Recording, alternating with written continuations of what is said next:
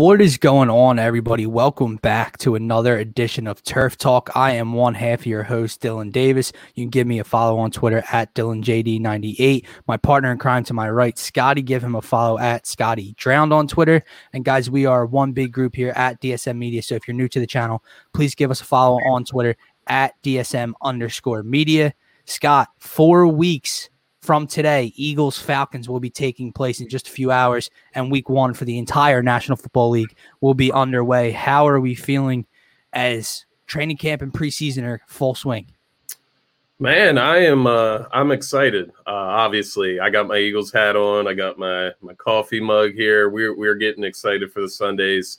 And we got our first taste with the preseason game. I was, ridiculously excited for a preseason game. And for obvious reasons, there's so many question marks with specifically our team, with the offense. We'll get into a little bit of that and how that game went, but NFL is back. You saw the full plate of games yesterday, Saturday. There was a full schedule there. So it was beautiful to just get on ESPN and go through the matchups and kind of just see all of those laid out. And football season's back. It's exciting, man. It is. And I'm in a little bit different gear here today, a little bit different background than you have. So I promise, guys, by next weekend, this will be Eagles centric behind me on this wall over here. I'll have to change up my decorate. I'll have to put out my decorating skills for you guys. But yeah, on today's show, me and Scott will be, not breaking down, but reviewing some of what we saw on Thursday night from the Eagles and Steelers matchup. What stood out, who, impressed us the most, how, kind of our outlook on the game and Jalen Hurts, et cetera. Then we're going to get back to our divisional breakdowns, AFC and NFC East, breaking down those divisions by offense, defense, and then we'll give our final standings. And then if we have time, we'll be breaking out our first segment of first to worst and least to beast, meaning which teams have the best chances to go from fourth place last year to first place this year, and vice versa, first place last year to fourth place this year. So pack show today, and let's get right into it, Scott. Let's have some fun with it. Let's start with Thursday night. Eagles, Jalen Hurts plays 2 drives, 2 field goals for the Birds on the first 2 drives. He goes 3 of 7 for 54 yards. And I'll throw this to you. My main takeaway with Jalen Hurts was that he performed better than the box score showed, if that makes sense. 3 for, what was it? What did I say? 3 for 7, 54 yards, no touchdowns. I think he only had 1 run for like 4 yards or so. Nothing, stats, they didn't splash. But I saw a couple things that I was looking for early so far, and he didn't leave the pocket early. He kind of let plays develop. If he had to scramble and get out of there, he did. He extended plays.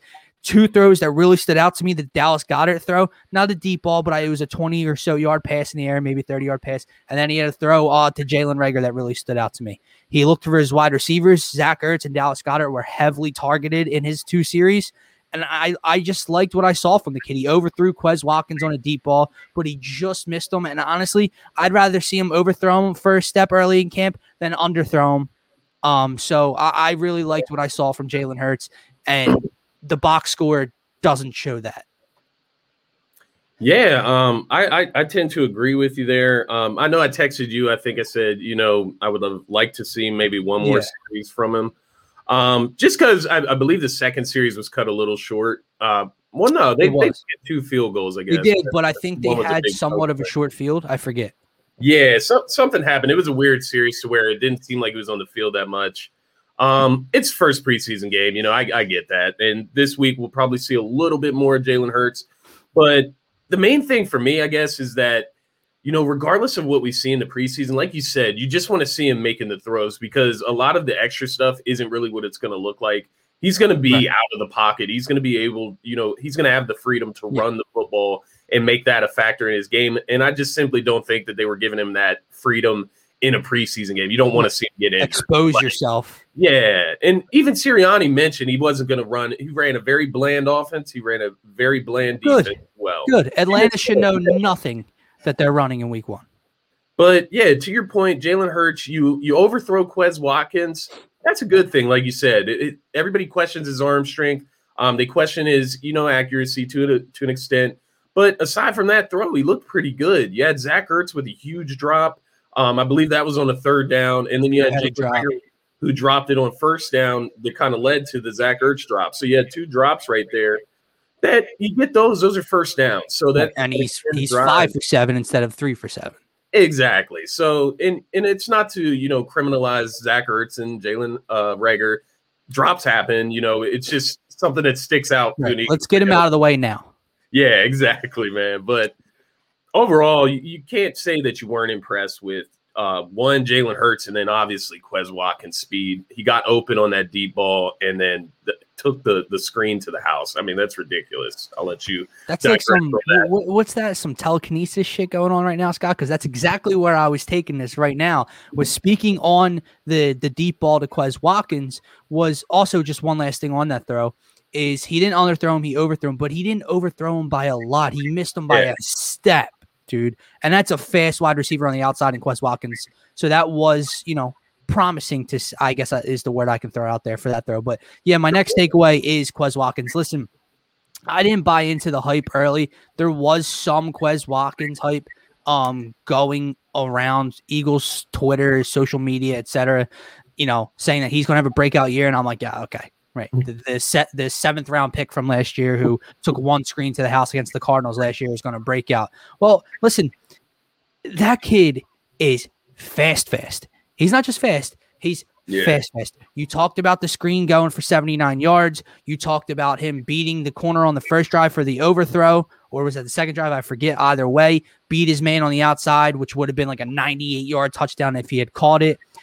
He has looked really good, and here's what I'll say about Quez Watkins to you, Scott. What I've been saying to Phil and everyone out there is, outside of Devontae Smith, who, he hasn't earned a spot, but he's the 10th overall pick. He's the number 1 overall pick for us this year. He's the Heisman Trophy winner. He's got that number 1 spot on lockdown. Outside of that, no wide receiver on this team has locked down a spot, nor should they have. No one has deserved a spot. Jalen Reagor, he was the number 1, our first round pick last year. He's probably that guy, but he hasn't deserved it. Travis Fulgham, Greg Ward, Jonathan Hightower, none of them deserved it. Why can't Quez Watkins be a top 3 wide receiver on this roster if he continues to play like this? I don't want to get ahead of myself after 1 screen touchdown in the first preseason game, but he looked good. And apparently he's looked great all training camp long so far. So Quez Watkins was my second standout, and that's what I'll throw to you. Why can't he, or can he, steal a top 3 roster spot in the wide receiver room? Just want to say thanks for tuning in, Jock Talk. Thanks for commenting. Be sure to comment throughout the show. We'll definitely get you all involved. To digress on what you're saying there, I don't see any reason why. Well, let me put it this way. The only reason why would be if Howie steps in and says, my draft pick's got to play, right? Like Quez Watkins wasn't a high priority draft pick. He wants to see Jalen Reagor out there, I'm sure. I'm sure part of him wants to see J-Jaw out there. So things like that could get in the way. If he's having this great he shows that spark in the preseason game 1, he's already made crazy catches in camp. He's beat guys like Slay in coverage. Why can't he step in and become that guy? The only thing that I think, I guess, and I've kind of shot this around on Twitter as well, but I just think Sirianni, despite what the depth chart might say, these guys are going to get reps in certain spots regardless. And I just think, when you look at Quez Watkins, he's just going to be used differently than Jalen Reagor. So I don't think if you say Rager's the starter, I don't think it's like Rager's going to be getting all the snaps and Watkins is going to be lacking. Like, I think they could end up getting equal snaps, even if they are further, separated on the depth chart. Just because you have guys like Greg Ward, you got Travis Fulgham. These are all not like, I don't know how to word this correctly. They're not number 1. So they're not number 2s either. All-around players, you know what I mean? They're not built around. They're built for specific spots. Whereas Devontae Smith is built to be that number 1 receiver. Obviously, he's a rookie. He's got to build himself. He's got to grow.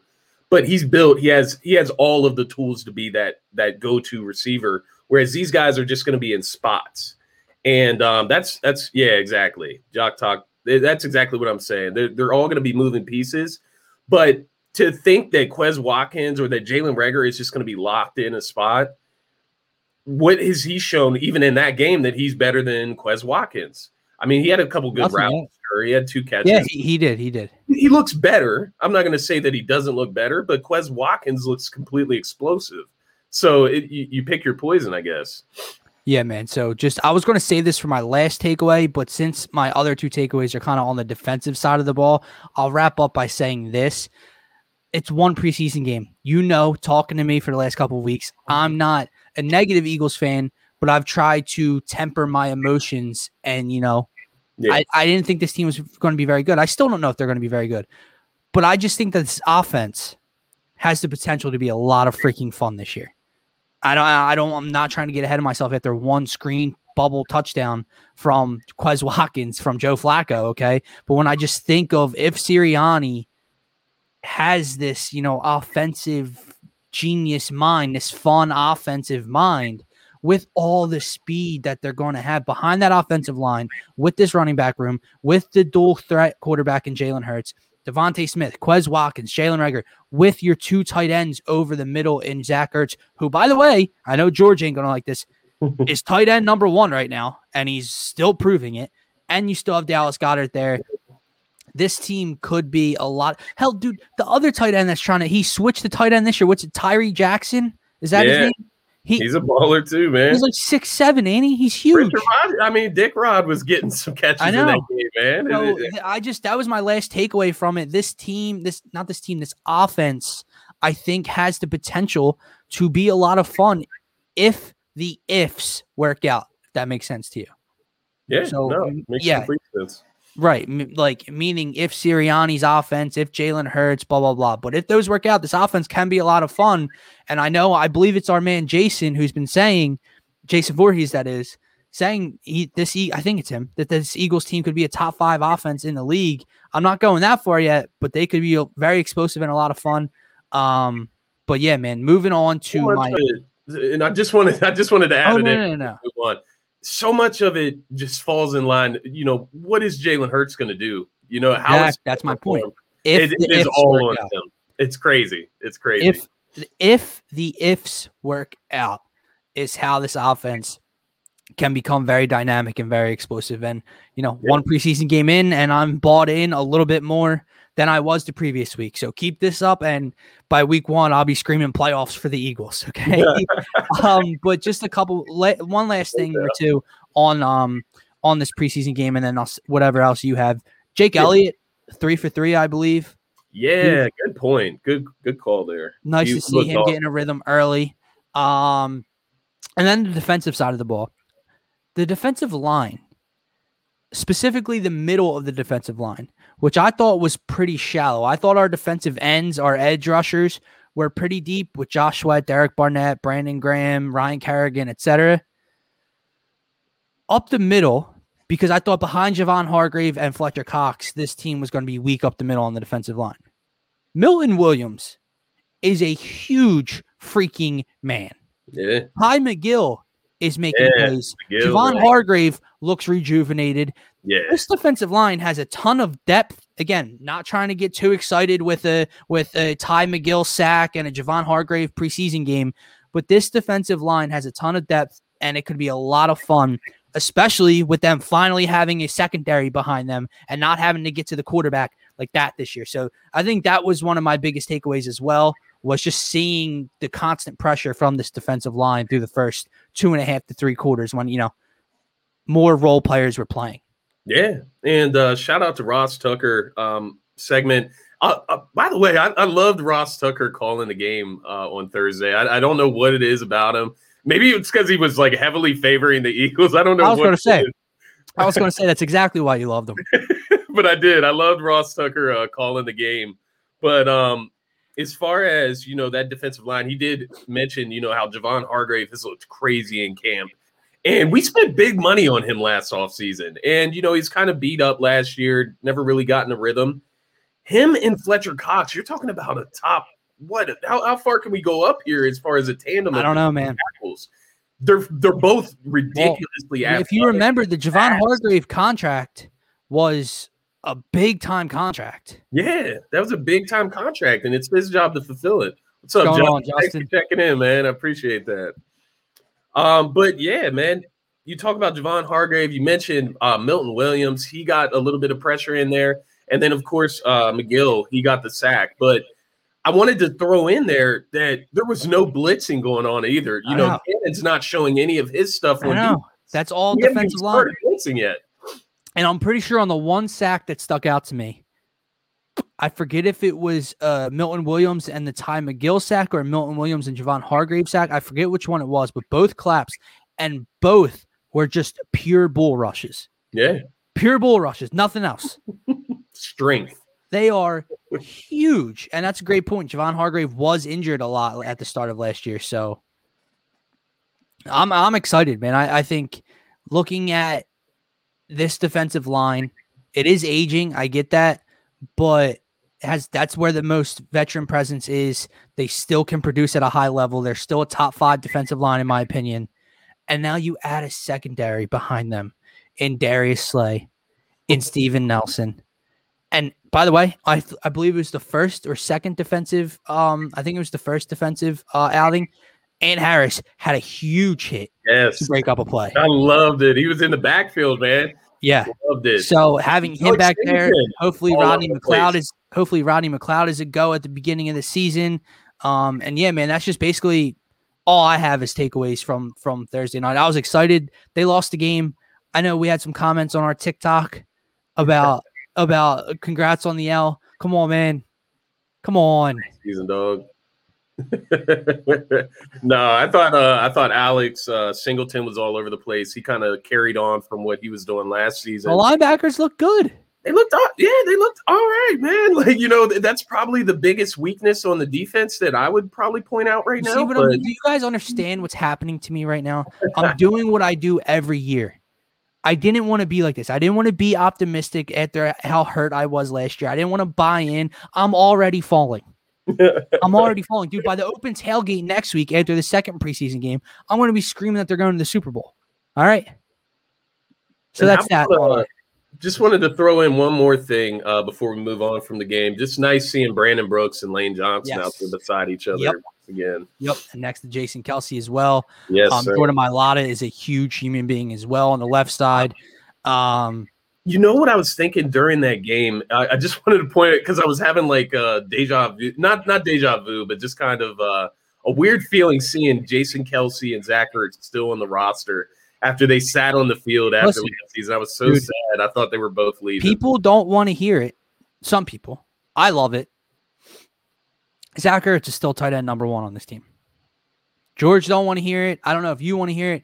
He's still tight end number 1 on this. If he's on the roster, he's tight end number 1, and he's producing. All for it. He's producing. He's producing in camp. He produced a little bit on the game. I know he had a drop. I get it. Bad drop for a first down conversion. Get all that. Jalen Hurts is relying on his veteran presence over the middle of the field, and that's something that he's going to need to have throughout this season to be successful. By the gallons, yes, sir. I feel that. Drink up, man. All right, so Scott, anything else on Thursday night's preseason game that we were optimistic about? How about any negatives that you saw from the Eagles? I guess I wouldn't call it a negative. I would just say, the lack of running game. It just didn't seem like they ran the ball that much. But how about Jordan Howard starting? Yeah, that was odd. First of all, Shoney's second guy. Great blitz pickup. Yes, great blitz pickup in the backfield on the first drive. But so let me ask you that. That's one thing before we move on. What does that say to you about this running back room? Obviously, Miles is going to be the number 1, and what's the name? And he didn't play, and he might not play all preseason. But what does that say to you that Jordan Howard was the next guy? Maybe. I know Kerryon Johnson's battling an injury now. His roster spot is looking a little bleak now. Jordan Howard gets the call after Miles Sanders doesn't start. Is Jordan Howard making this roster? I think so, man. I honestly do. He has a few things over Kerryon Johnson. I know everybody thought that Kerryon Johnson would be great going forward. They thought that maybe he's younger, maybe he could be better than Jordan Howard. Jordan Howard's played here before. That's one thing. Howie loves bringing guys back that have played here before. The second thing is, like you mentioned, Kerryon's injuries right now and his injury history. So you look at Jordan Howard. I don't think either of these guys are like necessities to the roster. But Jordan Howard provides a different type of running game. Exactly. Then they're keeping Gainwell. They're keeping Gainwell. They're keeping Scott. You have Gainwell. You have Sanders. Hell, even if you keep Boston Scott, they're all a little. Sanders, is different than Gainwell and Scott in a sense, but Jordan Howard provides that power running game, that punch in the mouth running back up the middle, goal line kind of stuff. So he's different in that sense. So maybe that's where he finds himself a role on this team. Especially, if these running backs struggle with blitz pickup, inserts Jordan Howard, because we saw it. He did it. I thought Gainwell looked really good. Really man. Tough. I really love what? But let me say this. The switching of jersey numbers has completely thrown me off. It's throwing me off, dude. Second, man, I swear. Our running back, he's 14. I'm seeing him get the handoff. I'm like, yo, something's not right. I got to get used to this still. But the last thing that I'll say, it's not a negative, it's just funny to me, is J-Jaw, man. is J-Jaw. Dude, he can't even see that. Was he targeted? Was he even targeted? I don't think he was. And him and Fulgham, they were kind of no-shows in that game. It was kind of odd. You would think they would try to get him involved, try to get him some looks. Yeah, dude, like Darius Slay's number 2. By the way, bought his jersey last year, so that's great. I did too, man. I got the 24 jersey. What am I supposed to do now? I'm just rocking the 24 jersey. If you think I'm buying a number 2 jersey now, you're crazy. I'm definitely not buying it again. I didn't think we would spend 25 minutes on the first preseason game. Yeah, exactly. He still sucks. Get him off the team, dude. Get him off the team. Sorry, George. But I didn't think we'd spend close to 25 minutes on the first Eagles preseason game and jersey numbers, but here we are. Let's move on to our divisional rankings. This is going to wrap up a 4-week running segment we have here on Turf Talk. And our final 2 divisions to break down are the East divisions, the AFC and NFC East. We will give our offensive ranks, our defensive ranks for the 4 teams in each division, and then our standings, how we think, at the end of the year, what the standings are going to look like for each division. Scott, obviously, since we are Eagles fans, this is an Eagles show. We'll finish up with the NFC East. Let's start with the AFC East. Yeah. And this division is a snoozer.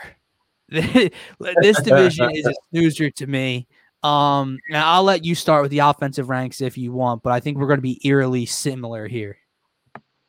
All right. So we'll get into the offensive. Well, first, I do want to touch. Any new additions? Yeah. Yes, I got you. I got you covered. So we'll start with just New England. Obviously, Eagles fans, I'm sure, know Nelson Aguilar went to New England over the offseason. Is Jalen Mills there as well? Jalen Mills is there. They added Hunter Henry, Kendrick Bourne, Matt Judon's a nice pickup from the Ravens. And then Smith's there too. Tight end as well. They have 19 tight ends. Literally. Yeah, they're trying to build that Hernandez and Gronk tandem again, right? 19 tight ends. We look at Miami. They were more of their big splash was kind of Jalen Waddle in the draft. I thought that was I loved Waddle. They picked up Will Fuller, who's suspended for a few games to start. Jason McCourty, DB, Justin Coleman, DB. Buffalo, not much. They picked up Emmanuel Sanders. They picked up Matt Breida, running back. But overall, I think the big thing for them this summer was getting Josh Allen extended. That was their big move. And then, of course, the Jets, they bring in Zach Wilson, number 2 overall pick. Tevin Coleman, Corey Davis from Tennessee, Elijah Moore, rookie I like. And then they also snagged a former Eagle as well, and Vinny Curry. Oh, man. Hunter Henry's hurt? Did not know this. Hunter Henry is hurt. Did not know this. How severe do we know? He should be good by the start of the season, I believe. Correct me if I'm wrong out there in the comments, but I believe he should be good for the start of the season. All right, well, drum roll, please. Scotty, get us started with the AFC offensive rankings. Who you got number 1? Number 1, this one was pretty easy. Pretty Buffalo easy. Bills all the way. I mean, Josh Allen, he's definitely a top 5 quarterback, probably a top 3 up there with the Mahomes of the world. Aaron Rodgers, we can have a discussion about that another time, but top 3, top 5 quarterback in the NFL right now. That offense was booming last year. They add Emmanuel Sanders. I know they lost John Brown, who's pretty dynamic. Emmanuel Sanders brings a whole other, route running, expertise to their wide receiver group. They still got Cole Beasley, who's a moron, but he is good at football. And then, of course, hold on. For anyone that doesn't know this, Scotty got an interaction out of Cole Beasley a while back. I wish I had the screenshots on here so I could show everybody. We'll put them out after the show. We'll clip this and tag the screenshots. But it is freaking hilarious that he actually got an interaction out of that idiot. Great slot receiver, though. Great slot receiver. Yes, he's a great slot receiver. He was pretty good with as Cole got a shot. Hell no. I would highly doubt that. But yeah, he's a bit of a moron. He gets into stuff on Twitter with people. But overall, good slot receiver. He adds a lot to that Buffalo offense. That's good stuff. Their running game is kind of fueled by Josh Allen's dual threat ability, so they're able to get the run going. And don't forget about Stephon, my man. Yeah, Stephon Diggs. I did throw him in there. He got kind of undermined by Cole Beasley, but yeah, Stephon Diggs, another guy who went to Buffalo and became a top 10, top 5 wide receiver in the NFL last year. So definitely going to be an interesting offense. There's no reason they shouldn't be better. They're just one more year together. Josh Allen's got his money. Does that motivate him more or motivate him less? We'll see. But Buffalo's easy number 1 here. This is where it got interesting at the number 2 and 3 spot. I think we can probably agree New York Jets are last. Thank you. Especially with the way they're talking about Zach Wilson and Cam. Spoiler alert. Not looking good. So Jets dead last, Buffalo Bills number 1, and then in between, I do have Miami Dolphins number 2. That's all based on ifs. Don't get it twisted. I am kind of riding the hype train with that Dolphins offense. It's all about Tua. It's all about Tua. Can he be consistently good in the passing game? Is he still athletic enough to be that dual threat quarterback that he used to be? It's a lot that goes into this. They still got Myles Gaskin. They got Devontae Parker. They will get Will Fuller sometime throughout the season. Jalen Waddle, young team. Mike Gesicki, great young tight end. They got the pieces in the skill set positions. It's about putting it together with the quarterback position. Last year, they were going back and forth with Tua and Ryan Fitzpatrick. We'll have to wait and see. It's a big if with Tua. I got New England Patriots third. I guess the reason for that is I'm not that high on Cam Newton either. You know what I mean? If Cam Newton starts, Mac Jones, apparently Mac Jones has looked great in camp. Whoever starts there, I'm not too confident in them. Now, with that being said, Patriots did try to go out and spend some money, make their offense better, but still have to put them in that 3 spot. None of their skill players are like wow factoring me. You know what I mean? They got outside their tight end group guys. You know what I mean? And where's the star talent? And then you mix in bad quarterback play. Not very ideal, but I still would have them better than the Jets, just based on what we've heard out of camp for the Jets. Well, we're exactly the same on this one. 9. Surprise. 1 is the simple one. 1 is that going to be an MVP candidate quarterback with a probably a top 5 wide receiver in Stephon Diggs. They're going to put up 30 points a game this year. They are a high-powered offense. He's a dual threat quarterback. They're a lot of fun to watch. Number 4, to me, could overachieve if the Patriots offense continues to be very bland. Maybe Zach Wilson can surprise some people. Maybe adding Corey Davis there. Maybe they could overtake the Patriots. I don't see it. The Jets are number 4. 2, 3 is where you gotta figure it out. Who's the second best offense? Who's the third best offense? And I agree with you. It's interesting for sure because, as you said, you're not a believer in Cam Newton. Neither am I. With that being said, I'm not a believer in Tua yet. However, when I look at the firepower on the Dolphins offense compared to the firepower around Cam and the Patriots offense, I'm leaning with Miami early this offseason. You already named it. What's going on, man? Thanks for tuning in. But you said it. Gaskin's a dynamic running back out of the backfield. You draft Jalen Waddle. Will Fuller will be back after suspension. You still have Devontae Parker. 2-3 years ago, Devontae Parker was a freak for the Miami Dolphins. I think he still can be. Mike Gesicki over the middle is a huge body tight end, a great pass-catching tight end. So, again, it's a huge if with Tua, but I'll take that if over the if of Cam Newton and the New England Patriots with 19 tight ends and Nelson Aguilar as their offensive weapons. So, completely agree with you on the AFC East offense. Totally in sync with that. Yeah, I definitely agree. I just wanted to tap in with this comment here from Jock Talk, whispering Jalen looked better than Tua, but nobody wants to hear that. Football Kelly, who was on Training for Four Quarters with Phil this past week, she had mentioned this on Twitter. Like, is this the hot take that Jalen Hurts may end up being better than Tua? I don't think it's much of a hot take, man. Based on what we've seen so far, I'd probably go with Jalen Hurts, and that's, a lack of sample size included. But based on Tua's injury history, I just don't even think it's a hot take anymore. I know we both just put the Dolphins over the Pats, but Tua is extremely overrated so far in this point. I'm not saying he can't achieve what some people believe he is as a quarterback in this league, but so far he is extremely overrated. He has proven nothing, and he couldn't even, outbeat, that's not the word, outplay Ryan Fitzpatrick last year, and they kept going back and forth. So that's saying something there. If God forbid that ever happened in Philadelphia, people would be calling for Jalen Hurts' head if he couldn't outplay Ryan Fitzpatrick for a season. So yeah, man, I don't think it's what is the difference between that situation and if Jalen Hurts, beats out, Joe Flacco? That's the word. I was getting outplay and beats out flipped, and I said out mixed it together. Oh man, can you tell us early on a Sunday?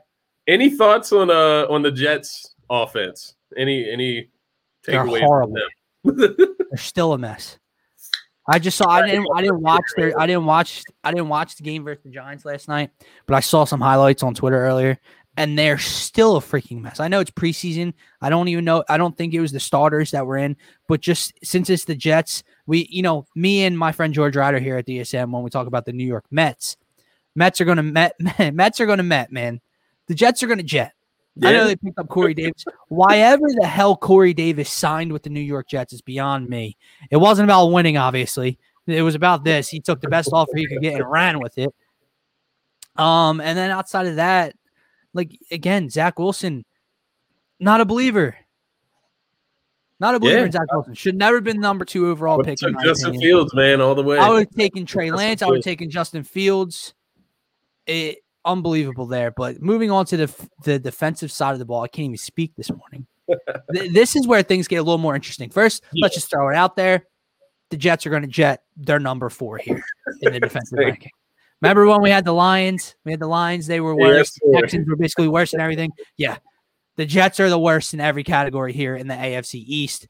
But above them, it's tough, man. The Patriots are a really good defensive team. Obviously, Bill Belichick is a defensive-minded head coach. And they were still a good defensive team last year, and they had so many guys out. Opt out, due to the COVID, not wanting to play because of COVID and then getting injured, etc. But with that being said, I think I'm going to take the Dolphins number 1. I think them and the Patriots are very close.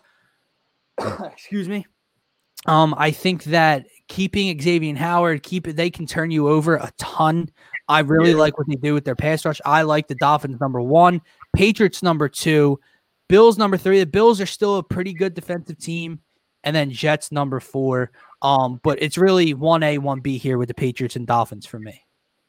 Yeah, I tend to agree with you about everything that you said in all reality. The thing I like about the Dolphins that puts them over New England for me is that just simply that they turn the ball over and they can score out of it. They scored a lot off of turnovers last year. Xavier Howard, you mentioned it. He's a playmaker in that secondary. They have Byron Jones on the other side of him, who is another very good corner. They put a lot of money into him. And you talk about them adding Jason McCourty. He brings veteran experience to that secondary. Our guy Eric Rowe playing strong safety for the Dolphins. Oh, God. Jerome Baker, love him at the linebacker spot. And then Emmanuel Ogbah bringing that pressure in the defensive line. Him and that group are pretty tough with Raekwon Davis. But, I got Dolphins number 1. I'm with you in New England, though. I think this could be, putting the Dolphins over them could be a little bit of recency bias. And, just what we saw last year. The year before that, the Patriots had the best defense in the NFL. And you talk about guys like Dante Hightower, not Devontae. Dante Hightower opting out. Big names opted out of that defense last year. They add some guys to it. You still got Stephon Gilmore. You got Devin McCourty, J.C. Jackson. Great secondary there. They add Jalen Mills, who I know everybody the highest on Jalen Mills in Philly, but in a role in New England where he's not relied on as a starter, I think that's perfect for him to be a role player. And then, just adding Dante Hightower, he's the leader of that defense at the linebacking spot. They should be much better. They should be back. They added Matt Judon, who I mentioned earlier. Yeah. He's a great fit from Baltimore, playing that edge linebacker role. Third, I got the Buffalo Bills. I'm with you. Their defense isn't bad. It's just that the Patriots and the Miami Dolphins have, pretty elite defenses, I would say. Probably top 12, top 10 defenses. Yeah, exactly. So it's not, this isn't any knock to Buffalo. I love some of the players they got. Jordan Poyer, Micah Hyde at the safety positions, Tre'Davious White at the corner position. They got some pass rushers there. They got, some young defensive linemen that can really get after the quarterback. But they're just third kind of by default. They're just not, in that elite tier that I would put the Patriots and the Dolphins. And then once again, do we have to even talk about the Jets? Like I thought that Zach Wilson would bring them, to relevancy. And then you talk about Robert Saleh at the head coaching position. I hope that they're able to show some signs of positivity. But like you said, the Jets are going to jet. And it's something in that water in New York, man. I'm with you. They are a disaster, dude. I just think they – like the other thing is, you talked about Zach Wilson. You were hoping that he could bring them some sort of – energy, positivity, trending in the right direction. Yeah, something. You drafted you had everybody else outside of Trevor Lawrence. I would have taken there. I would have traded back on something. You took. Listen, maybe he proves me wrong. I just don't love Zach Wilson. What was that? You could have traded back and still got Justin Fields the way the draft played out. Yeah. I mean, yeah, I don't get it at all. If Zach Wilson's who you wanted, you probably could have traded back. I don't know what the 49ers were thinking. If their guy was Lance, if they would have taken Wilson if he was there. I just haven't bought into it. I never did. They really wanted Wilson for the draft. But they were cool with Lance. But I think they really wanted Zach Wilson too. So maybe we're not seeing something there. I don't know. We'll see. All right, so here is how I think that the AFC East is going to play out by the end of the year. I think the Buffalo Bills are going to win this division easily. I think they're going to be in the AFC Championship potentially. I think Josh Allen continues to take that next step as a top 5 perennial quarterback in this league. I love Stephon Diggs. I love former Eagles Sean McDermott as their head coach. I love everything about them. I think they're going to put up a ton of points, and I think they're a middle of the pack kind of defense. So I think they win that division pretty handily. I think in a 17-game season, I think they're probably a 12-5, 13-4 type of team. Number 4, spoiler alert, the Jets. Okay, let's just go there. Number 2 and 3, same thing with the offensive type of ranks. And same thing with the defensive type of ranks at the 1 position. Dolphins, Pats, what do I do here? I'm leaning Dolphins, man. And you brought up recency bias, and maybe that's just it. But I'm just not, like I said, I'm not a believer yet in Tua, but I haven't seen enough of a sample size of Tua. Yeah. I've seen enough of Cam at this point in his career. Yeah. He's never been a great passer, in my opinion. He just hasn't. I know he was an MVP in 2015. I know that he went to a Super Bowl in Carolina. That wasn't all necessarily because of his arm. That was his dual threat ability. Their defense that year was incredible. I'm not a believer in Cam Newton as a passer. Mac Jones, haven't seen it, and I just don't think Mac Jones is going to step in and contend for a division right away. They don't have enough weapons offensively whatsoever. They just don't. Their defense is going to be the only thing that keeps them in the games, and that's, to me, only going to steal you a few. I don't think they're going to be a very good team. I don't think they're going to be dreadful. But in a 17-game season, I see the Dolphins probably around – I see the Patriots probably around 8-9 at best, 8-win team. And I think the Dolphins are probably a 10-7 team. So I got Bills 1, Dolphins 2, Patriots 3, and the Jets 4. Gotcha. Yeah. So mine's a little bit different, but overall, the starting points are the same. We got the Bills at number 1. They're obviously Super Bowl contender, MVP candidate. They got a good defense. We talked about that. One of the most explosive offenses in the NFL, probably one of the only offenses that you could think that would maybe keep up with the Kansas City Chiefs. So it'll be interesting to see how the season plays out for them within the entire AFC. But within this division, this is their division now. And that's crazy to say about the Buffalo Bills. Just how, the Patriots have controlled it for so long. It's the Bills division now. They have by far the best team. And when you talk about what matters in the NFL, it's quarterback play. And they're the only team in the division with solid quarterback play, a solidified starter that is the future for that team. And that's why they automatically fall in that one slot. At number 2, I'm going to go the New England Patriots. It's just because I just have like this gut feeling that Tua is going to fall flat on his face. And ultimately, that's what's going to hold the Dolphins back. He'll show signs here and there, but I just don't think he's going to be able to put it together. And, I'll whisper in there, that's good for the Eagles. We got their first round pick. So The worse they can play, the better for us. So I'm hoping that they come in that 3rd spot. But I think the New England Patriots could end up getting that 2nd spot just by default if they just run the football and their defense, maybe if I'm right about it being recency bias, if they can reestablish their defense as one of the best in the NFL, it's going to be able to protect guys like Cam Newton. They may even make the switch to Mac Jones if that defense is clicking, just because I feel like Mac Jones could do a little bit more as a passer than Cam Newton, and that's sad to say. But, ultimately, I think their team won't come down to quarterback play. I think it'll come down to coaching and that defense. And ultimately, I think with their experience, they could be a little bit more consistent than the Dolphins. Now, if the Dolphins are clicking, if Tua is good, they could be up there. I'm not going to say they're going to compete with Buffalo, but they would. Your expectation is that he won't be. They have a better team than New England, I believe. And I agree with you on that. I think on that balancing beam of Tua, I just don't know how to feel about him, and only time will tell. And then obviously Jets, number 4. You just hope the Jets win a few games this year. That should be good enough for them. Just to redirect that energy, get 5 wins if you can. I don't know. No shot. No shot. That's a good 3 goal. max. 5 wins for the Jets is 3 wins max for the Jets. 3 wins max. I think that's about fair. Really bad, dude. I think they are so poorly constructed. Unless they surprise us, we'll see. Maybe they will. But that's going to wrap it up for the AFC East breakdown. So just to recap, I got Bills, Miami, Pats, Jets. Scotty has Bills, Pats, Miami, Jets. 2-3, a little reverse there, but pretty much all in all, 1 and 4 is the same. Who can kind of come in 2nd and 3rd? And then let's get into our final division, number 8 of 8 here, Scott, on Turf Talk, the NFC East. Finally. Listen, man, I'm going to be completely honest with you and all the viewers. Offensive ranks, I got 1 through 4. Defensive ranks, I got 1 through 4.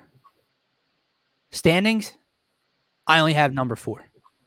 I have yet to rank 1 through 3. It is going to be a game time decision here. Listen, I'm an Eagles fan. I think that the Eagles can surprise me and people and win this division, but I also am trying to be objective. And just after 1 loss preseason game, I don't want to be go from, the Eagles are a 8-9 team that aren't going to be that great to Eagles are winning the division. So I'm going to have to try to feel out how I'm feeling throughout the course of this segment. And by the end, hopefully I'll have an answer for 1 through 3 of this NFC East.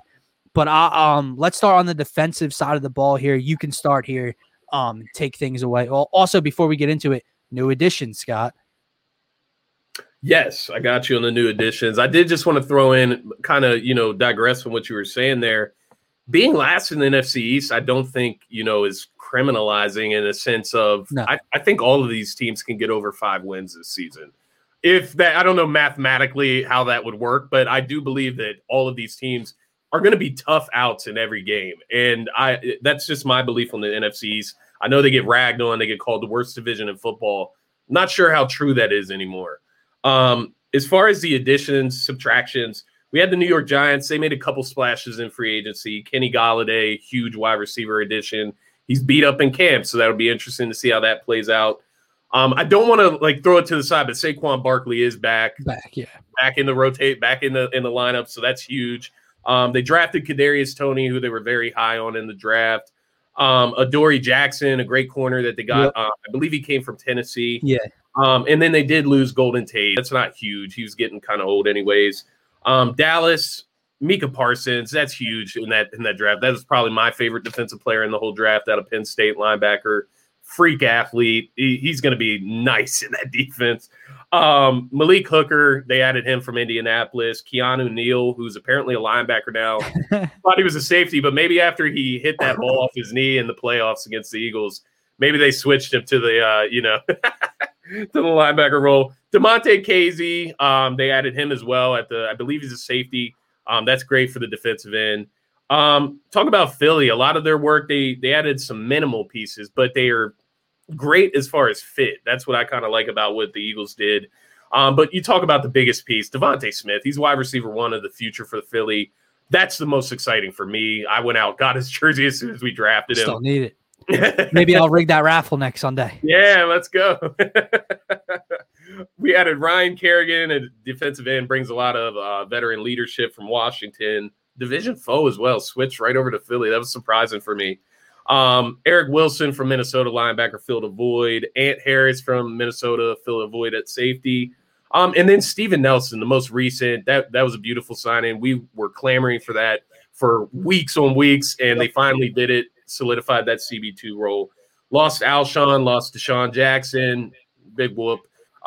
Carson Wentz, that's the huge loss there for the Eagles. And we'll digress on that some other time, but it's always big when you're switching a quarterback. Doc Talk said the best one, the biggest pickup. The Giants. And real quick, I'm going Jags, bro. I'm going Jags. I would go Jags as well. Trevor Lawrence by a mile over Zach Wilson. Marvin Jones is over there. DJ Chark, he's got more weapons. They got weapons, and they got a good running attack as well. It's just going to be their offensive line. See how that plays out. It's a huge loss for the Eagles in the greatest game. Yeah, I mean, you just talk about switching the quarterback out. It's a huge loss, I guess. But in a sense, somebody mentioned earlier in the comments is the fact that Wentz isn't here why Ertz is actually having a better – seems like he's having a better time right now because he just doesn't have that second guy. Is one of his best friends, kind of dragging him out of the locker room. Yeah, his pity partner. Yeah, exactly. Yeah, Tim Tebow laid a hell of a block yesterday, too. That's circulating social media. Washington football team. Ryan Fitzpatrick, they added him at the quarterback position. Let Dwayne He'll throw for 800 yards against us. Yeah, for sure. Curtis Samuel is a guy I've kind of raved about this offseason. I hate that he went to Washington. He's a beautiful Swiss Army knife of a wide receiver that can do a lot of things in the running game as well. William Jackson at the cornerback position. That's another nice guy from Cincinnati, I believe. And then, of course, I mentioned they let Dwayne Haskins go, which I think that is actually a plus for them. So, yeah. So we could go ahead. You said you wanted to get into the defense first. Yeah, correct? So defense. Go ahead, man. This is very interesting here. I think we know who number 4 is because they're putrid. So I got number 1. I got Washington. Washington football. That pass rush. Chase Young, Jonathan Allen. Montez Sweat went off last year. I mean, these guys are loaded on that defensive line. And then you even take it back, the front 7, the linebacking core, Jamin Davis, John Bostic. They got a lot of young guys in the mix there and a lot of aggressive, athletic, freakish type of guys. And then you get back into the secondary. You got guys like Kendall Fuller, Landon Collins. I mentioned William Jackson added to the secondary. So the secondary is probably their weakest part of their team, but in reality, it's not that weak. They got a lot of experience there. They got a lot of good players. I wouldn't say great, but Washington, number 1. Number 2, I'm actually going to go with the New York Giants, man. I do like what they did there last season. I'm not super high on the Giants. I don't want this to be taken the wrong way. They're just kind of a middle of the pack team, and that's kind of what I mean when I say you look at the last team in the division, they could have over 5 wins. I don't think the Giants are like some 3 and whatever team, you know what I mean? But you look at their defense, they just got solid players all around. You got Logan Ryan in the secondary that kind of leads that defense, brings a toughness. They added Adoree Jackson, as I mentioned. Jabril Peppers, a young guy back there. James Bradbury from Carolina about a year ago. So they got some guys. Blake Martinez in the middle there. I do like the Giants' defense there. This is where it got tough for me. I guess I had to put I feel like my bias is kicking in, man. I don't know. No, it's not. I know what you want to say. Say it, because number 4's defense is putrid. Yeah, I'm going Philly number 3, man. That front seven, I know people have question marks about, the linebacking spot, but they have solidified the secondary. I know these are, 1-year signings. These are big ifs when we're talking about Eric Wilson. We're talking about Anthony Harris, right? Even Steven Nelson, these are ifs. There's a reason these guys are on 1-year contracts. They are better than what we had. And that is where I'm going with that. And they're good players. They're, once again, not the elite talent. But when you mix that with the front seven that is elite, is going to be top 10, I think that makes for a very good defense. They're going to be able to get pressure. You see George down here. Gannon is the X factor, gives the edge over Quinn. You got, exactly. No, you're exactly right, George. And I know everybody is very excited about Gannon coming into this defense, getting rid of Jim Schwartz, running all these different schemes. It was very bland in the preseason game, as we discussed. They're going to mix it up. I mean, they've talked about 5 guys being down on the line in certain sets. There's all different stuff that he's going to try with this defense, and they have the guys to do it with. I know George is a big versatility guy. We talk about, oh my God, is it Jernard Avery, the linebacker edge rusher? Guys like that can kind of be moved around, put in different spots. Davion Taylor's another guy, freak athlete. Milton Williams moving around on the defensive line. They're going to mix these guys up so much. They're going to have offenses guessing.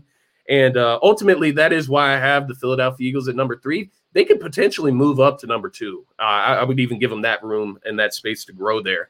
But the Dallas Cowboys, George mentioned it once again, Dan Quinn. I guess people were high on him again. He wasn't great in his last position. I'm sorry. He didn't really build a great defensive team. Where was he? He was in Atlanta, I believe. Well, he was the head coach from there, and then he went somewhere like I don't know. He's not a good coordinator anymore. Sometimes you have to move on from these older guys, these guys that are kind of left in the past.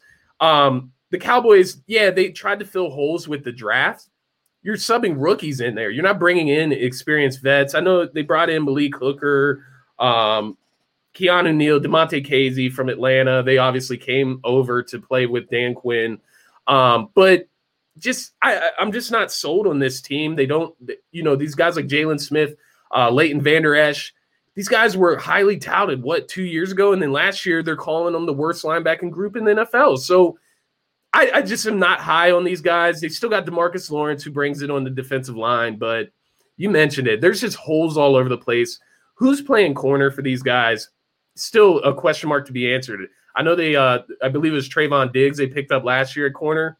He made a couple plays last year, but he was getting beat by the Eagles receivers at some points in those games. So what does that tell you? Not high on the Cowboys defense. Got them in number 4. Thank you guys for persuading me to take them at 4 and not embarrassing myself. No, it's not a biased thing at all, because when I get to the offensive side, I'll show you why I'm not biased putting the Cowboys in the basement here, on the defensive end of the ball. I agree with you. I have 1 through 4 the exact same as you. Starting with the Cowboys at number 4, they're just putrid from the players, from the they have some talent. They drafted Micah Parsons. They have Leighton Vander Esch. They have good linebackers. They have Randy Gregory and DeMarcus Lawrence on the edges. I get all of it. Their secondary is not good. They're the reason. Listen, Dak Prescott was putting up MVP type numbers, but why? What was a part of that? Why were the Cowboys still like 1-3 when Dak went down?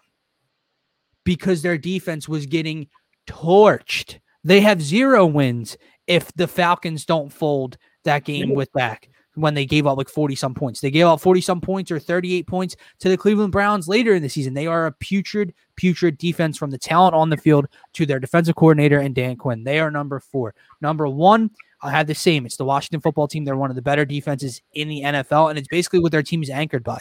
They're not a great offensive team. They plugged in Ryan Fitzpatrick this offseason, and we'll get to that side of the ball shortly. But they're anchored by their defense. They're anchored by their front 4, their front 7, as you mentioned. They're going to cause havoc. Chase Young is a freak off the edge. He proved it in his rookie year. They're going to turn you over. So I have Washington number 1, 2, and 3. I like the signings the Eagles have made, but the Giants, their secondary is really, really good. They have decent linebackers, but their secondary is really good, in my opinion. I have Giants number 2, and the Eagles are number 3. I think the Eagles, to put it this way to you, Scott, I think the Eagles now, with the signings of Ant Harris and Steven Nelson, and you see how the defensive line depth is kind of playing out, and Eric Wilson and all, I think the Eagles now went from more so basement with the Cowboys to closer to number 2 with the Giants. Yeah. So before some of these signings, I would have had them, lumped with the Cowboys at the bottom of this division defensively. Yeah. Now I think they're kind of middle of this division next to the Giants, kind of in that sense. I think they're better than we think. And I think they're going to surprise me with some of the signings that Howie's made. So I agree with you. Washington 1, Giants 2, Eagles 3, Cowboys number 4. Now, to show you how I'm not biased by putting the Cowboys number 4 in this ranking, let's go to the offensive side of the ball, where the Dallas Cowboys are number 1 in the NFC East. Obviously, this is all Dak Prescott injury dependent. If he's out, they're going to be number 3 or so in this division, maybe number 4. But with Dak, if he's healthy, if he's able to bounce back from that injury, dude, the weapons. First of all, you get your offensive line back healthy. Then you have your running game in Tony Pollard and Ezekiel Elliott. And I know people are down on Zeke, but wait, do you factor how much they have to be on the field when ranking these? Yeah, that's another thing. But no, I didn't put that into my rankings. You put out the running game with Zeke and Tony Pollard behind the offensive line. You add in Dak, who can put up MVP type numbers when he's healthy. I'm not a huge Dak Prescott fan, but I'm also not a hater. And then just the weapons around him, dude. Amari Cooper, Michael Gallup. What did they do last year? Take the guy we were clamoring for Howie to trade up and get when they didn't even need him, and they go and get CeeDee Lamb as their number 3 option. The Dallas Cowboys are a high-powered offense. They're going to drop over 30 points on your head if healthy. They are number 1 to me. That's how I'm not biased putting the Cowboys number 4 defensively. Is Zach Martin injured? I don't know. I was just looking at their offensive line, and I guess they got him on like the 3rd string, which is like ridiculous, obviously. But I maybe I missed something. I probably should have checked that first, but I didn't hear anything. Number 2. Now this is also me being optimistic and having upside factored in. This is also kind of by default because I do not like the bottom 2 offenses in this division. I have the Eagles at number 2 offensively. Again, it's dependent on Jalen Hurts. It's dependent on Nick Sirianni's play calling and offensive schemes and everything. It's dependent on offensive line health. We all know that. There's a lot of ifs that go into this Eagles team, as I've mentioned 100,000 times before. However, take it as is. I think they're going to be fun. I think they're going to be explosive. I think they're going to put up points. I have the Eagles number 2. When you factor in all the speed on the outside, when you factor in Devontae Smith, Jalen Hurts dual threat ability, when you factor in Lane Johnson and Brandon Brooks back healthy, Jordan Mailata, Jason Kelsey, they're going to be a really, really good offensive line. I think they're going to be able to run the ball well and use multiple running backs in different ways, and Gainwell and Sanders and Jordan Howard and Boston Scott, etc. I think they're going to be a lot of fun to watch. I have the Eagles at number 2 offensively. Number 3 and 4, these are iffy. These are really iffy. Number 3, I'm going to lean Giants. And I say this, I'm not a Daniel Jones fan at all by any stretch of the imagination. But when I look at, I don't know, when I look at help on the outsides, I'm rethinking here. It's tough, man. I'm rethinking because you mentioned they have Scary Terry in Washington. You mentioned they brought in Curtis Samuel. They have Gibson as their running back. I'm just not a believer that Fitzpatrick can do it anymore. So that's what I'm going to base it off of this. Giants are number 3, Washington's number 4, because I don't think Fitzpatrick can carry an offense for an entire year anymore. He hasn't been able to. He's been a journeyman quarterback who can step in and be hot for 2 to 4 weeks and, light the Eagles on fire in Tampa Bay, and then he goes extremely cold. So I think this offense, at times it's going to be better than Danny Tumbles and the Giants will be, but I don't think they're going to be consistent enough. I like the Kenny Galladay signing. If Saquon Barkley can stay healthy, Evan Ingram, Sterling Shepard, Tony on the outside. I just, it's all based on that. I'm not a believer in Fitzpatrick for a 17-game stretch. I think that's fair. So I guess, I'll kind of digress here. So mine actually do look a little different. I do got the Dallas Cowboys number 1. You mentioned Dak Prescott being back, that should, one, give them a better energy with their team. Obviously, you're not throwing Gilbert out there at starting quarterback. No more Andy Dalton. You get Dak Prescott back, you can call him an MVP candidate, I guess, if he's healthy. MVP type numbers. MVP type numbers. Yeah, I don't know if the record will match ultimately, but the weapons. I mean, you mentioned it: CeeDee Lamb, Amari Cooper, Ezekiel Elliott. I mean, you can just go down the line. Like it's ridiculous the weapons that they've been able to accumulate there on offense. You hope that their offensive line will get back to a little bit of a normal status that they've had in recent years, but it is a changed group. They don't have those same mainstay veterans in there.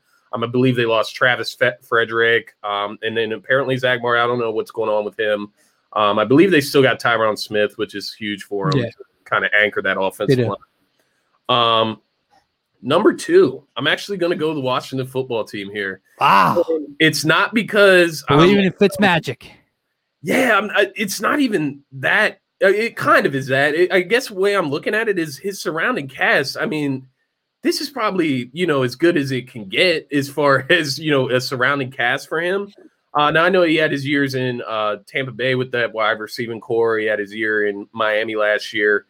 But I don't know. It's something about the mixture of the running game, their tandem of wide receivers that can get open. I think that's what I like about him. Terry McLaurin's is a guy that gets open. He's explosive. Curtis Samuel, once again, I mentioned him earlier. I'm a huge Curtis Samuel fan because he gets in the backfield and he does stuff out of the backfield. And just that Swiss Army knife on an offense. And then you even talk about the development of Logan Thomas, who's a very slept-on tight end in the NFL. He's another big target that's a go-to guy for that offense. And I just look at what they were with Dwayne Haskins, and I'm like, is Ryan Fitzpatrick better than Dwayne Haskins? Like, yeah. He is, but I don't know, man. I can't buy in for 17 games. I get it. I get it. And, ultimately, if Ryan Fitzpatrick is playing spotty, they'll definitely drop down there. But I guess the reason I couldn't put Philly over the Washington football team is just the big ifs. You got a young wide receiving core. You got a big if at your quarterback position, the first-year head coach. So there's a lot that plays in there. But if we're talking about energy and excitement and, what the potential is there, yeah, I love what we have here. I don't want this to be mistaken as me, being down on the Eagles offense. There's just a lot of question marks there. But the one staple with that offense that, at least puts them over the Giants for me is the offensive line. I mean, when you have a good offensive line, you can do things. You can run the football. You can, protect your quarterback, do a lot of play action, different types of stuff there. So I do like the Eagles offense. I like the potential. That offensive line is probably the best in the division. And then number 4, I got the Giants, man. I'm not a huge Daniel Jones fan. Their offensive line is not great. Kenny Golladay is already beat up. He's had injury problems in the past. Saquon Barkley, injury prone. People wanted to call Carson Wentz injury prone for years, but what is Saquon Barkley when he can't finish a season? When's the last time he's played? Like, I've drafted this guy in like 3 straight seasons and he doesn't finish the season, period. So Saquon Barkley is like a top 4 running back for me, but when is he going to be available all season? We'll see. The Giants have, it looks on paper, they have the talent, I guess, but I just don't think it translates for some reason. Like, it just doesn't add up to me, the fit. And then when you talk about Daniel Jones, I do not trust that guy, period. I think he may be the worst quarterback in the division, honestly. Oh, yeah. It's funny, I said I don't believe in Fitzpatrick for a 17-game season, but I like him more than I like Daniel Jones at this point. Yeah. I just think if they can stay healthy, that's kind of what I'm hoping on. Kind of the same with the Eagles. If Saquon stays healthy, if Kenny Golladay stays healthy, if Evan Ingram stays healthy, then I think they're going to be more consistent than Washington is, because I think there's going to be weeks that Washington puts up big numbers, and then I think there's going to be weeks that Fitzpatrick is 3 to 4 interception. Ryan Fitzpatrick and looks a mess. That's fair. And I think that's what this division. I mean, it's hard to rank this division in reality because there's just a ton of question marks. You could even go up the line to Dallas and be like, Dak is coming off a broken ankle. Is he going to be mobile enough to be the quarterback that he used to be? Compound fracture. Yeah, and then he's already having shoulder issues. So, how's that going to play out with Dak? I mean, there's question marks all over this division. And ultimately, I think it's going to be a wild card at the end of it. We'll probably be saying something totally different at the end of the season. Yeah, man.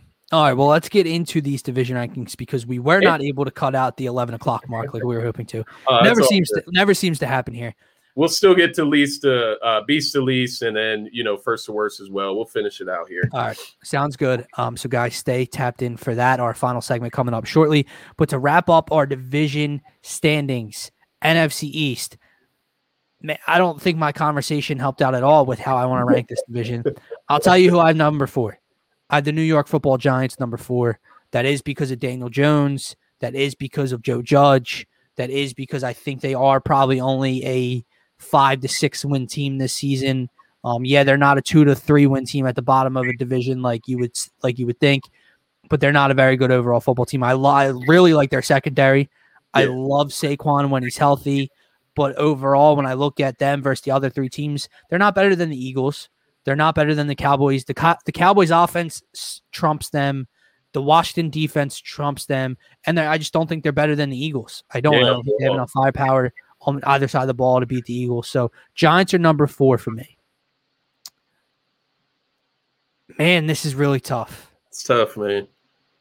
I'm not going to be a homer. Okay? I was wondering. I'm going to put the Eagles 3. I'm putting the Eagles 3, but I'm saying that they can win this division.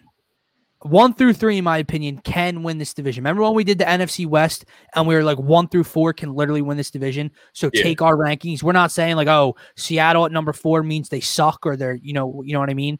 The Eagles are number 3 to me, but they can overachieve and win this division because the other 2 teams aren't anything great either. You know what I mean? So, but being objective, I'm going to put the rookie quarterback, the first-time head coach, the first, Gannon, everything. I'm going to put them at number 3 in the NFC East with the hopes that they prove me wrong and they win this division. I'm going to put the Cowboys number 2, and I'm going to put Washington number 1. I think that, dude, I don't know because I can't. I know, man. I can't wrap my head around. I can't buy into Fitzpatrick for a 17-game season, but I'm saying they're going to win the division. But I can't say that the Cowboys defense is going to win them the division because I don't think it can. And I don't want to be a homer and say the Eagles are going to win the division. Jesus, man. I'm going to go Washington 1, Cowboys 2, Eagles 3, Giants 4. I'm done speaking. Scott, go ahead. I have no idea what to do with this. Man, and it kind of just threw me off even more as well because it's like somebody has to win the division. You know what I mean? Like somebody will win it by default. I really want to pick the Eagles, but I don't want to be that guy. I don't want to come out and be like, the Eagles are winning the division. I know, and it's like they're winning the division with what record? You know what I mean? Like I don't know. Number 4, I'm with you. I do have the Giants number 4. Just not high on the Giants, dude. I think when you talk about quarterbacks, I feel like Daniel Jones is the type of guy that can lose you games. I'm just not high on the Giants at all. So especially when he falls down on an 80-yard touchdown run. Yeah, like what's wrong with the guy? I don't get it. I'm going to put the Eagles number 3. I'm with you. I'm not going to be a homer. Part of me feels like they have the potential to win this division. They do. They definitely have the potential to do it. It's crazy to think about because if you would have talked to me maybe 2 months ago, no chance. Can I put it this way? And I think it'll sum it up for you as well, putting them at number 3, is the Eagles have the potential to win this division. We obviously both want them to. And we think they both can. Does me not wanting us to win the division make me a bad Eagles fan? I'm all about the higher picks. It doesn't make you a bad Eagles fan, but I mean, anytime there's a chance to make the playoffs and win the division and get a home playoff game, I don't know. I'll take because let me answer George real quick. I don't think they're going to be a 3-win football team. So how high is this draft pick going to be realistically if they don't make the playoffs? I think they're probably, if they don't make the playoffs, I think they're a 7-win team, 8-win team. That's probably middle of the pack. You know what I mean? 15 to 18. But at that point, just make the playoffs and so we can lose in the wild card. Yeah, I hear you, man. But like, I'll take a playoff game over getting the 16th pick instead of the 20th pick. You know, I'll just make the playoffs, get the 20th pick instead of not making the playoffs and be the 15th pick.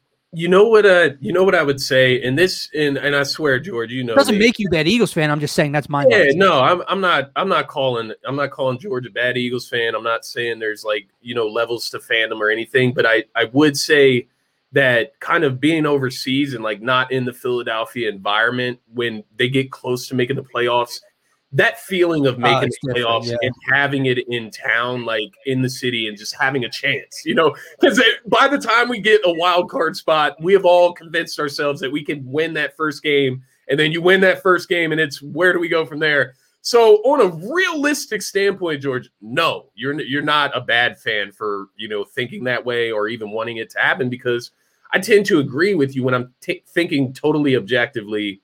2022 is a season that we can go. Yeah. But my whole point is, if I had an option, Eagles be a 2-win team and have a top 4 draft pick, Eagles losing the wild card, I'd suffer this season for a top 5 draft pick. But my point is, I don't think they're not going to go far in the playoffs. But if they don't make the playoffs, they're still a middle of the pack team. So your draft pick, how much higher is it if they don't make the playoffs? So if they make the playoffs as the 4th division winner, and they have a 9-8 record, and they're pick number 20 or 21 or whatever it is, or they don't make the playoffs, they're a 7-win team, 6-win team, and they're pick number 16, 15. Yeah. Like, I'd rather make the playoffs and have the 20th pick than not make the playoffs and be a middle of the pack team, because I think that's where they're at. They're not a bottom feeder team, and they're not a Super Bowl contending team. So it's weird. But my point, to sum up why I have them 3, Scott, you're correct. It all comes down to how good Jalen Hurts is, and that's the main focus of this 2021 season, is finding out if he's the guy or not. But having them at 3 is because they can win it. They have, you know, they have the potential to win it, but we haven't seen it. You know what we've seen? We've seen the Cowboys offense. We've seen the Washington football team's defense. That's why I have to mix what I know and what I hope. And that's why I have them 3. I think if that sums it up better. Yeah, no, that makes total sense. And that's kind of where I am with them at 3 as well. You know, we know what Washington's good at. We know what Dallas is good at. What are the Eagles good at? We got to find out. Now, week 3, we can come back to this conversation. If the Eagles look really good, it's still very early in the season. But if the Eagles are 2-1 and the Cowboys are 0-3 and they look awful defensively, then I'll temper my standings. But for right now, that's where it's at. Yeah, and I'm with you there. Number 2, I do have the Washington football team. I tend to agree with you in your analysis of both Washington and Dallas. I think once again we're just talking about a toss-up here. Where, you know, pick a card out of the deck and figure out which one. Like we said, Washington has the strength of the defense. We bring in Ryan Fitzpatrick, another wild card player. Like, how many wild cards do we have in this division? But then you talk about the Dallas Cowboys. How much is that defense going to hold them back again? You know, the offense was not terrible under Andy Dalton last year. You know what I mean? The defense was terrible all season. And you just wonder, you know, they're filling these holes with young guys, unproven players, guys that, you know, have been lost causes at other places. Is this really the route you want to go with the defense when you have that much high power on the offense? Don't think that was a smart move. They should have invested a little bit more into that defense to give themselves a chance. With that being said, I do have them number 1, just kind of by default. I don't even know who to pick for the division, but we'll go with that. Dallas Cowboys 1, Washington 2. I think Washington defense is good enough to win the division for them. I do believe that. But I'll kind of just leave it at that. I don't even know what else to say. These teams are just so like unknown. It's weird. And I think any one of the top 3 can overachieve. Yeah. I also think they can all underachieve as well. It is such a – yeah, no, I know, but about the week 3 thing. I said it's early, but they're all so unknown. The Cowboys defense, Washington's offense, us as a whole.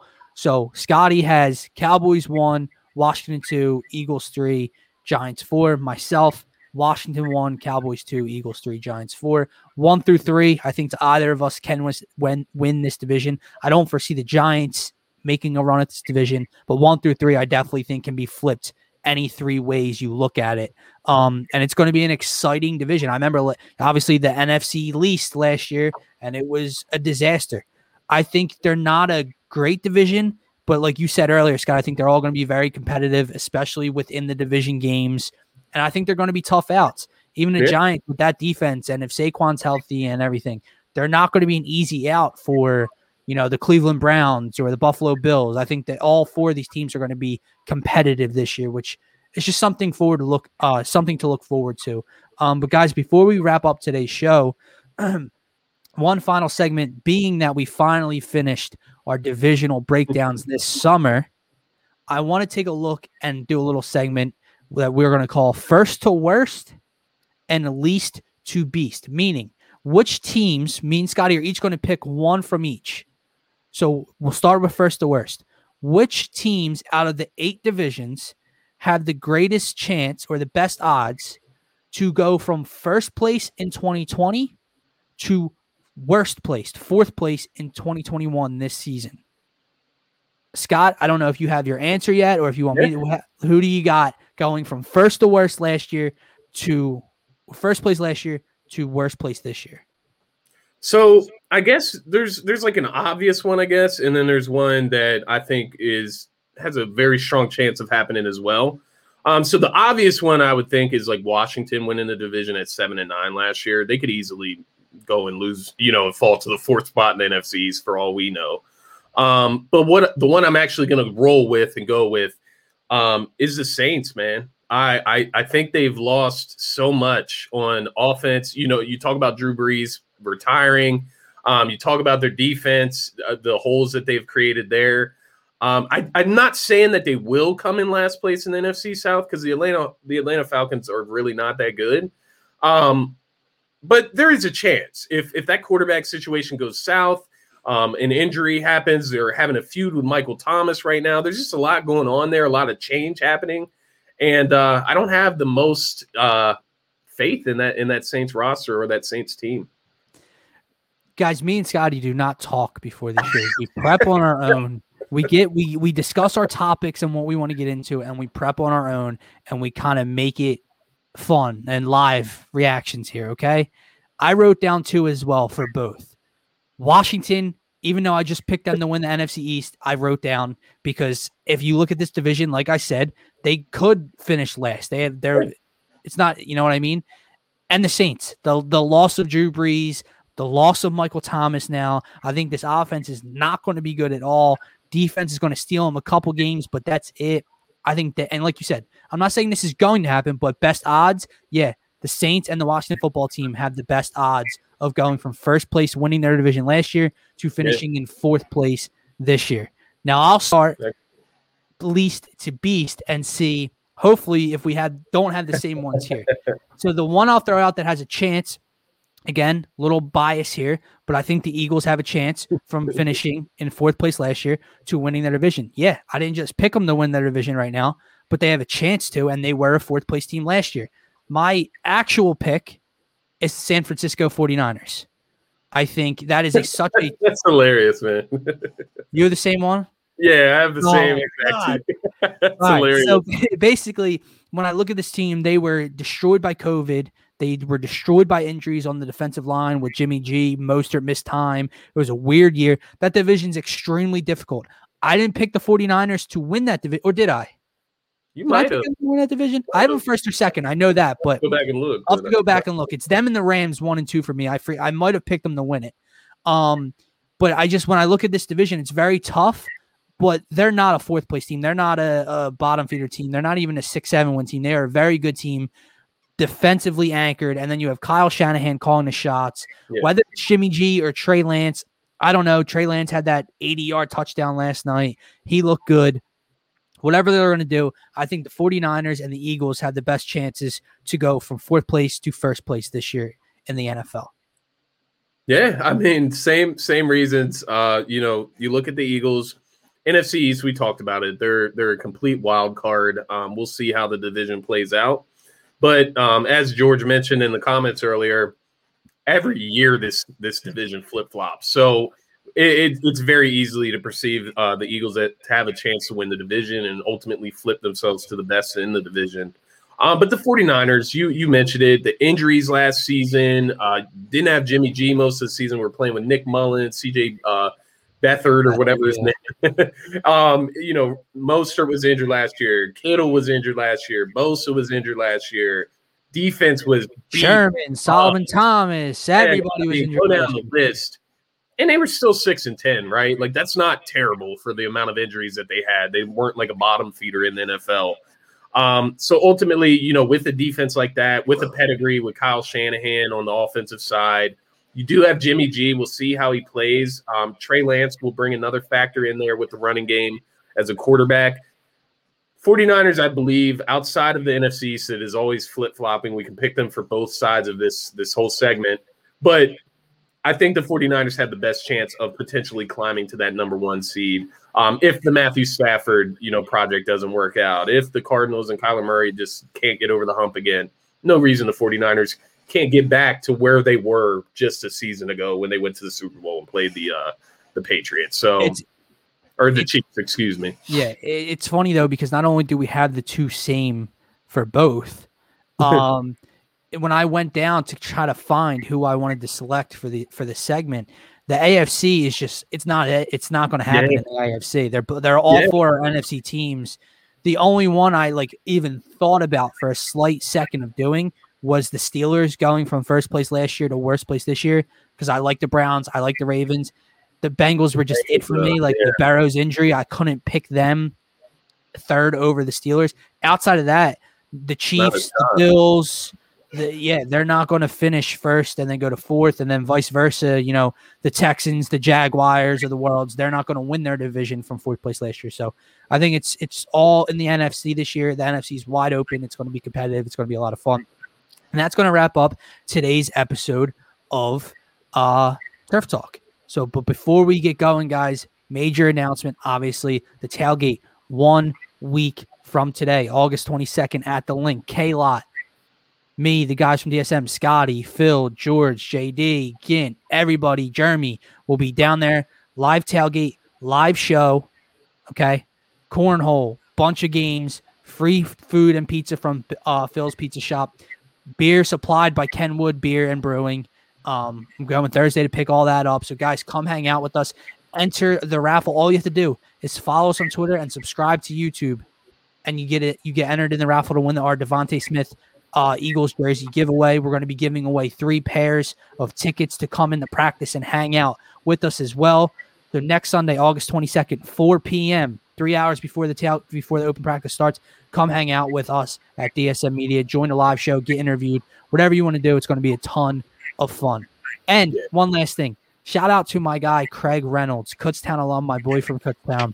I don't know if you guys saw, but the Detroit Lions picked him up literally a day and a half before their preseason game the other night, and he got playing time in the fourth quarter and exploded for like a 40-yard touchdown run or whatever it was. So my boy Craig is finally, hopefully, found a home there in Detroit, and best of luck to you, brother. Yeah. Just to kind of follow up, make sure you're tapping in for that tailgate next Sunday. It's going to be huge. It's going to be so much fun.